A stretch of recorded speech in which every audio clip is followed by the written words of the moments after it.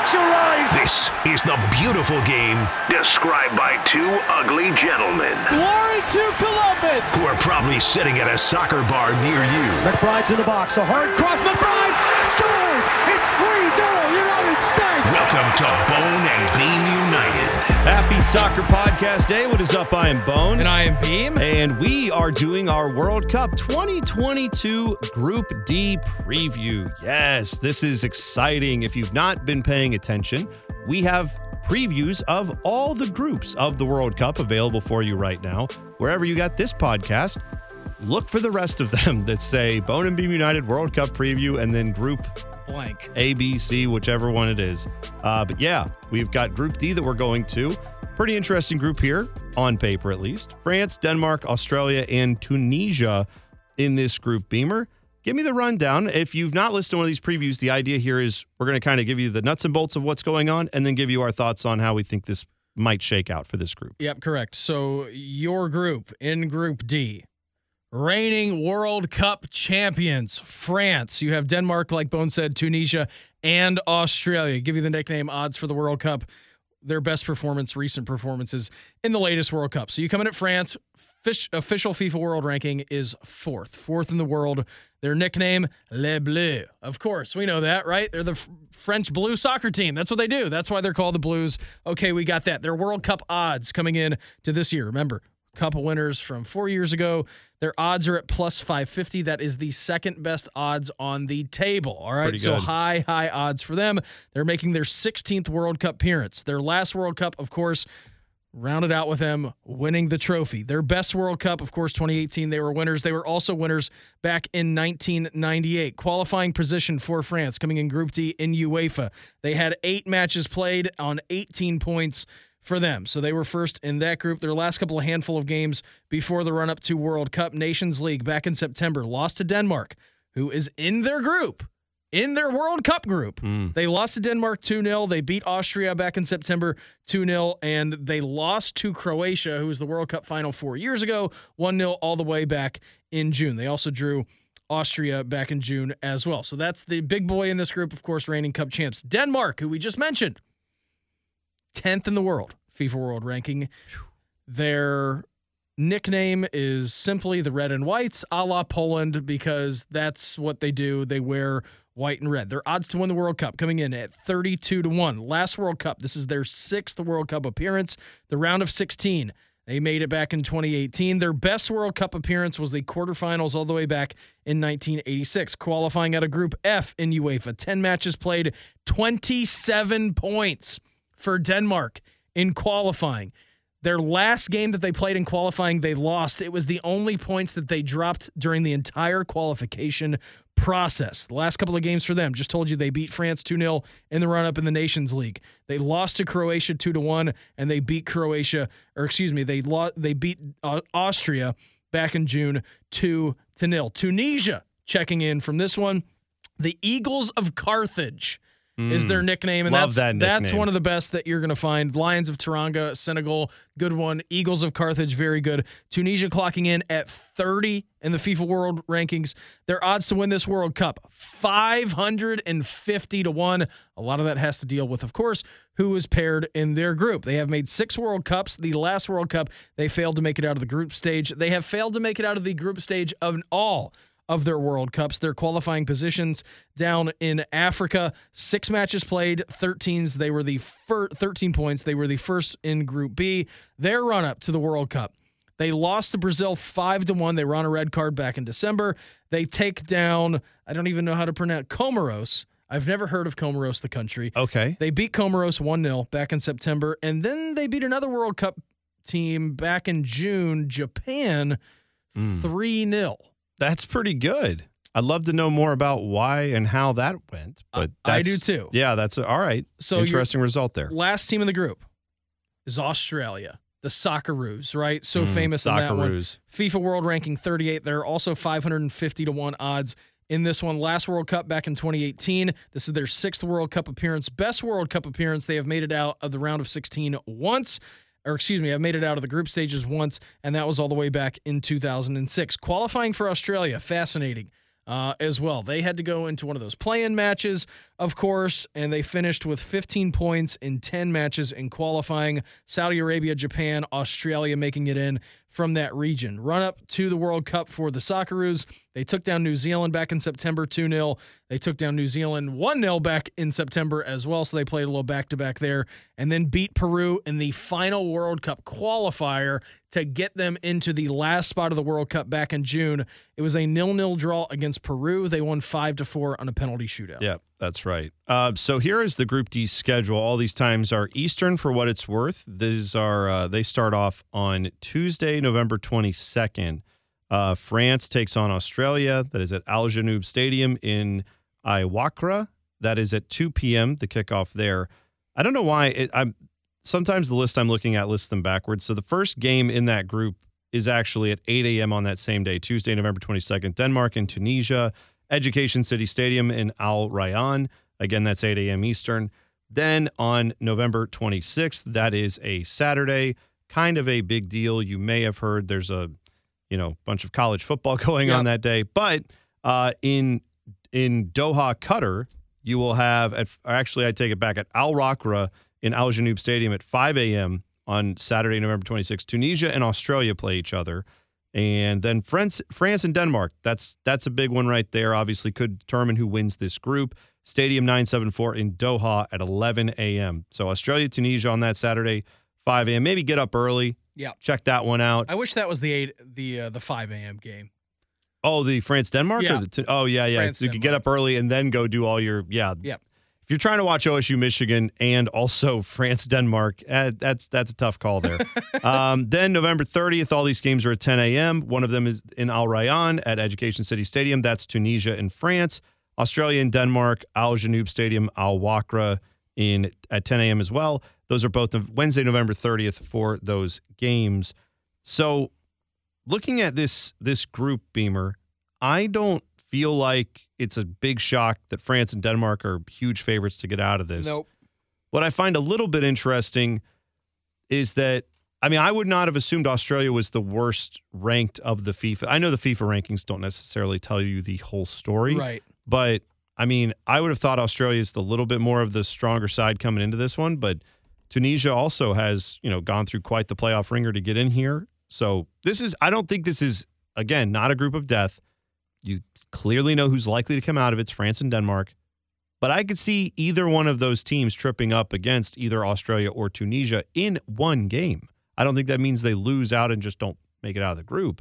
But it might switch up who actually, if you think France is going to be the favorite coming out of this, I could see France tripping up against either Australia or Tunisia. Yeah, so I disagree with you on that. Okay. I think France is fascinating, obviously, because they're kind of back in their golden age 2.0 with their team. They have a ton of injuries as well, and I know we're recording this before the World Cup. And we know one of them. Paul Pogba's not playing. He's out. Paul Pogba is not playing. N'Golo Kante is not playing for France in the World Cup, so he's going to miss. If you don't know who N'Golo Kante is, he is pound for pound, to me, the best soccer player on planet Earth. He covers the entire field from the midfield. He is so good at tackling. He is so good at playing in France's system. He's really good at playing in Chelsea's system as well. He's good at playing in pretty much any system he's been ever put in. But yes, he is a worldwide soccer star to people who watch soccer. And but he's unheralded, like what he does, I think. Well, he's not going to bag 20 goals a season. He's not that guy, but he's the guy who's going to do all the work that allows the star players to get the chance to score the goals. He gets a good amount of praise. Even if he got the best praise in the world of winning the Ballon d'Or, I would say he deserves more praise than that. Right. To me, he's pound for pound best player in the world. He's also pound for pound like one of my favorites to watch just because his work rate is outrageous. So he's going to be out for them. Paul Pogba is going to be out. Now remember that midfield connection 4 years ago between those two guys was pretty spectacular. Now the good news for France is that you still have Kylian Mbappe, who on his day, one of the fastest players in the world, one of the best strikers in the world. Is it him? Is it Haaland right now? Is it Robert Lewandowski? He is in that realm, and he doesn't shy away in big moments, at least not nationally. He's had his own problems at PSG trying to get them through on the club side, but he stood out so much. The thing that is burned into my brain from the last World Cup is him just absolutely torching Argentina I don't remember who the defender was. Maybe it was Nicolas Otamendi, I think, for Argentina. I mean, literally, I think Mbappe ran 30 miles an hour by him on a ball that was like 50 yards away, and it was like a Ferrari against a Ford Pinto. Like, I mean, it was just crazy to see. And that was 4 years ago. He's got more experience. The other bad news for France is that Raphael Varane, their center back, who is so crucial defensively to this team, is going to be – everything is pointing that he is going to play, but still a pretty gnarly injury that he sustained for his club team at Manchester United. So I think France are the class of this group, Bone. I don't see them slipping up. Listen, if they didn't have all the injuries, I wouldn't have said anything about them tripping up against anyone. I would have said they probably win this group. But they're so deep. Undefeated. Like, they just have guys left and right. I know. And it's not like, I'm not trying to disparage this other team, right? But like, Robert Lewandowski with Poland, it's like, yes, they have other good players on that team. They have plenty of European talent on that team. But they are a little more of if Robert Lewandowski's going, that's kind of that's what you're expecting, right? Is that he's going to be able to find a way to play and make and score goals for them. That's not France. Like, Kylian Mbappe is their guy that you know if he's going, he's great. But like, Karim Benzema's playing for this team, which, correct me if I'm wrong, was not a thing 4 years ago, right? Yep. Because of that whole scandal that was going on with everything. Very odd. So back in the national team, Karim Benzema, who just won the Ballon d'Or. Right. So it's like and if you don't know what the Ballon d'Or is, it's the best player in the world. It usually goes to a player who's sometimes political, scorer, but whatever. Yeah. But anyway, the point is he's one of the best players in the world. He had one of the best seasons last year. And if that isn't enough for you, how about Nkunku and Coman and like all these, like, just their pace is so they don't have any terrifying. goaltending though. Oh wait, they have Hugo Lloris. Like, they have everything. They have everything you want. Like, you're right. I'm not saying that they are going to struggle to get out of this group. I am saying I could see them having like Australia plays that, let's keep the ball away from you. Yep. Let's just grind it out. Let's withstand pressure. They play a boring style. If you're a person who is just getting into soccer and you want to see high flying goals, go ahead and watch France. Another team as well, like Senegal, watch them. Yeah. Like, they'll mix it up. Yeah. They'll score a lot of goals. Australia's probably not the ones that you're going to want. Will not breed entertaining style of soccer for the neutral fan. Now, they may win some games and may find a way out of this group. And if they do, it'll be because they ugly up the game. Atletico Madrid, a team that you love, plays this style where that's what they do. And it has not worked out well for them of late. But usually they've been very successful the last few years by grinding out results in 0-0 games that, get them a point when they go to extra time and they find a goal. Milos on the team? I think Milos Degnik is part of the team. I know he was getting the call up, but we haven't seen the final roster. We're recording this again before the final roster, and via the magic of podcast power, we might be able to go back in and edit this if Milos does not make it. But in either case, France, Denmark, your favorites to get out. France, I think, will win the group. Denmark will likely be the second team. Yeah, just your odds, by the way, too, to get out of the group, because I like to look at the odds, public perception of how they are, how people putting money on these games look at this. France to qualify from Group D is minus 1,100. So that means $1,100 you put down, you get 100 back. Denmark, second biggest favorites, minus 320. Then you flip the script to Tunisia, who are third favorites at plus 380. Australia behind them at plus 430. So pretty significant underdogs.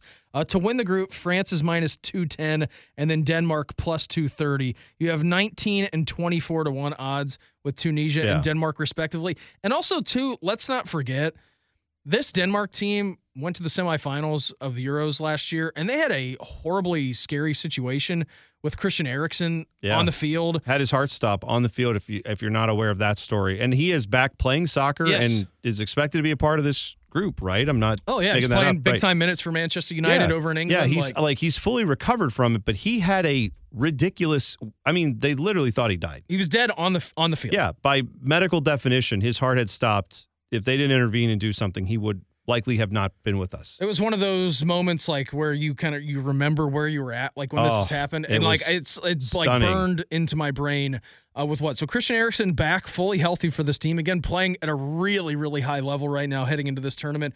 And remember too, Kasper Schmeichel was just their man on fire when he gets on his day. Kjaer, one of their defenders, very good. Martin Braithwaite, who currently plays for Barcelona. Pierre-Emile Højbjerg, who plays for Tottenham as well. So, like, This is a team where if you look and you're like, I don't know anybody from Denmark. Like if you watch any Premier League, You'll know players from this team. you will probably You'll see plenty of them. You will probably know some guys as well. Yusuf Poulsen, player to watch for Denmark too as we get into this tournament. Very, very good. I think Denmark could, if you put a pin in them, and I know we'll do our World Cup preview as a whole, Denmark is a team that on their day can tussle with anybody in the world. Yes. They are like Australia when they play that system I was talking about, or Tunisia does their thing too, where, they're going to try to slow this down a little bit and try to make you work for it and try to keep the ball away from you. They might try to withstand your pressure.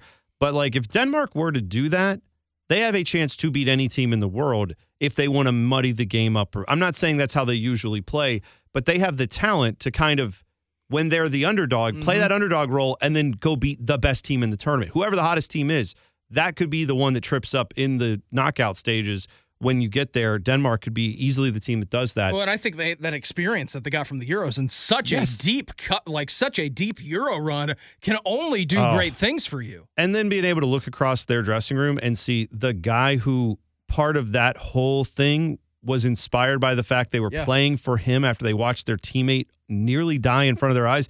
And now that guy's going to be trotting out with you to go play in these games. And he's the best player on the field for them. I'm saying, how inspirational is that too, though, for you? Like these are the intangible things that make a team that's really good and talented go from like really good and talented to possibly shocking the world. So you're right. Put a pin in Denmark as a possible dark horse candidate for this World Cup. France is your favorite, but like you said, I think they win this group, but they are flawed. Yes. I would not feel confident betting them to win the whole tournament. I feel and defending their crown. Heading into the last World Cup, I felt so confident in France that they were that they were going to win the World Cup. You predicted the final of that World Cup as well, if I'm not mistaken, right? I did. You picked both teams correctly to get there in the finals, and then you picked the winner, and you were high on France from the beginning. You don't feel that same confidence then? I feel high on France. I don't feel as high as I did heading into the last World Cup on them. Like still, they can obviously beat any team in the world when they're on their day, but I think that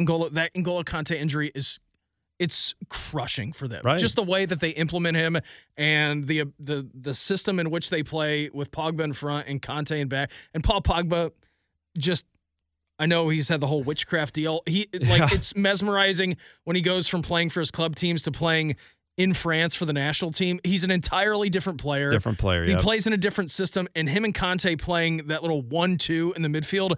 I mean, it's great to watch, and they're going to be without both of those guys, which is now they have other guys, but that's such a huge hole to fill for them. It's a funny thing too, because France seems like and again, this seems like an obvious thing every team would want to do. It seems like they really understand who they have on their team and how to deploy them. Kylian Mbappe has frustrations with how he's deployed with his club, how he's deployed when he's playing with his club team. He does not have those same frustrations when he plays for France. No. He plays the way he wants to. They use him the way he prefers to be used, and he's excellent when they do that. Yeah. So it's kind of like you wonder why these teams in the professional level that are not the World Cup teams or the national teams, why they can't just take a cue and go, we'll just do that with them. But whatever. Anyway, France, the favorite to get out of this group. Denmark, very good as well. Now, forget everything we just talked about. Yep. Got to pause and tell you about something completely unrelated to anything we just said. Zaftig Italian Village, our place to go when we want to watch soccer games. I don't know if there's any soccer games being played this month. Who can say? But if there are, Zaftig will have them on. We will love to be there and see you at some of the games that are being played. I'm sure if they are, we will be there for them. If there are any soccer games on in this month, I don't know. Yes. And again, completely unrelated to anything else going on this month, Zaftig has on tap now a brew called USA IPA. It features, if you get the cans, our faces on the cans. It's a Bone and Beam United collaboration with Zaftig Italian Village and Zaftig Beer. We love America so much. We do. And that's the only thing we're talking about is just America. And November's the time you really feel patriotic, right? I mean, that's just when it is. Anyway, so Zaftig Italian Village. You can find them on Twitter at Zaftig Italian V. Yep. Instagram is just Zaftig Italian Village. Okay. I always forget which one's which. Now, forget what I just said about that. Thank you for listening to our World Cup preview of Group D.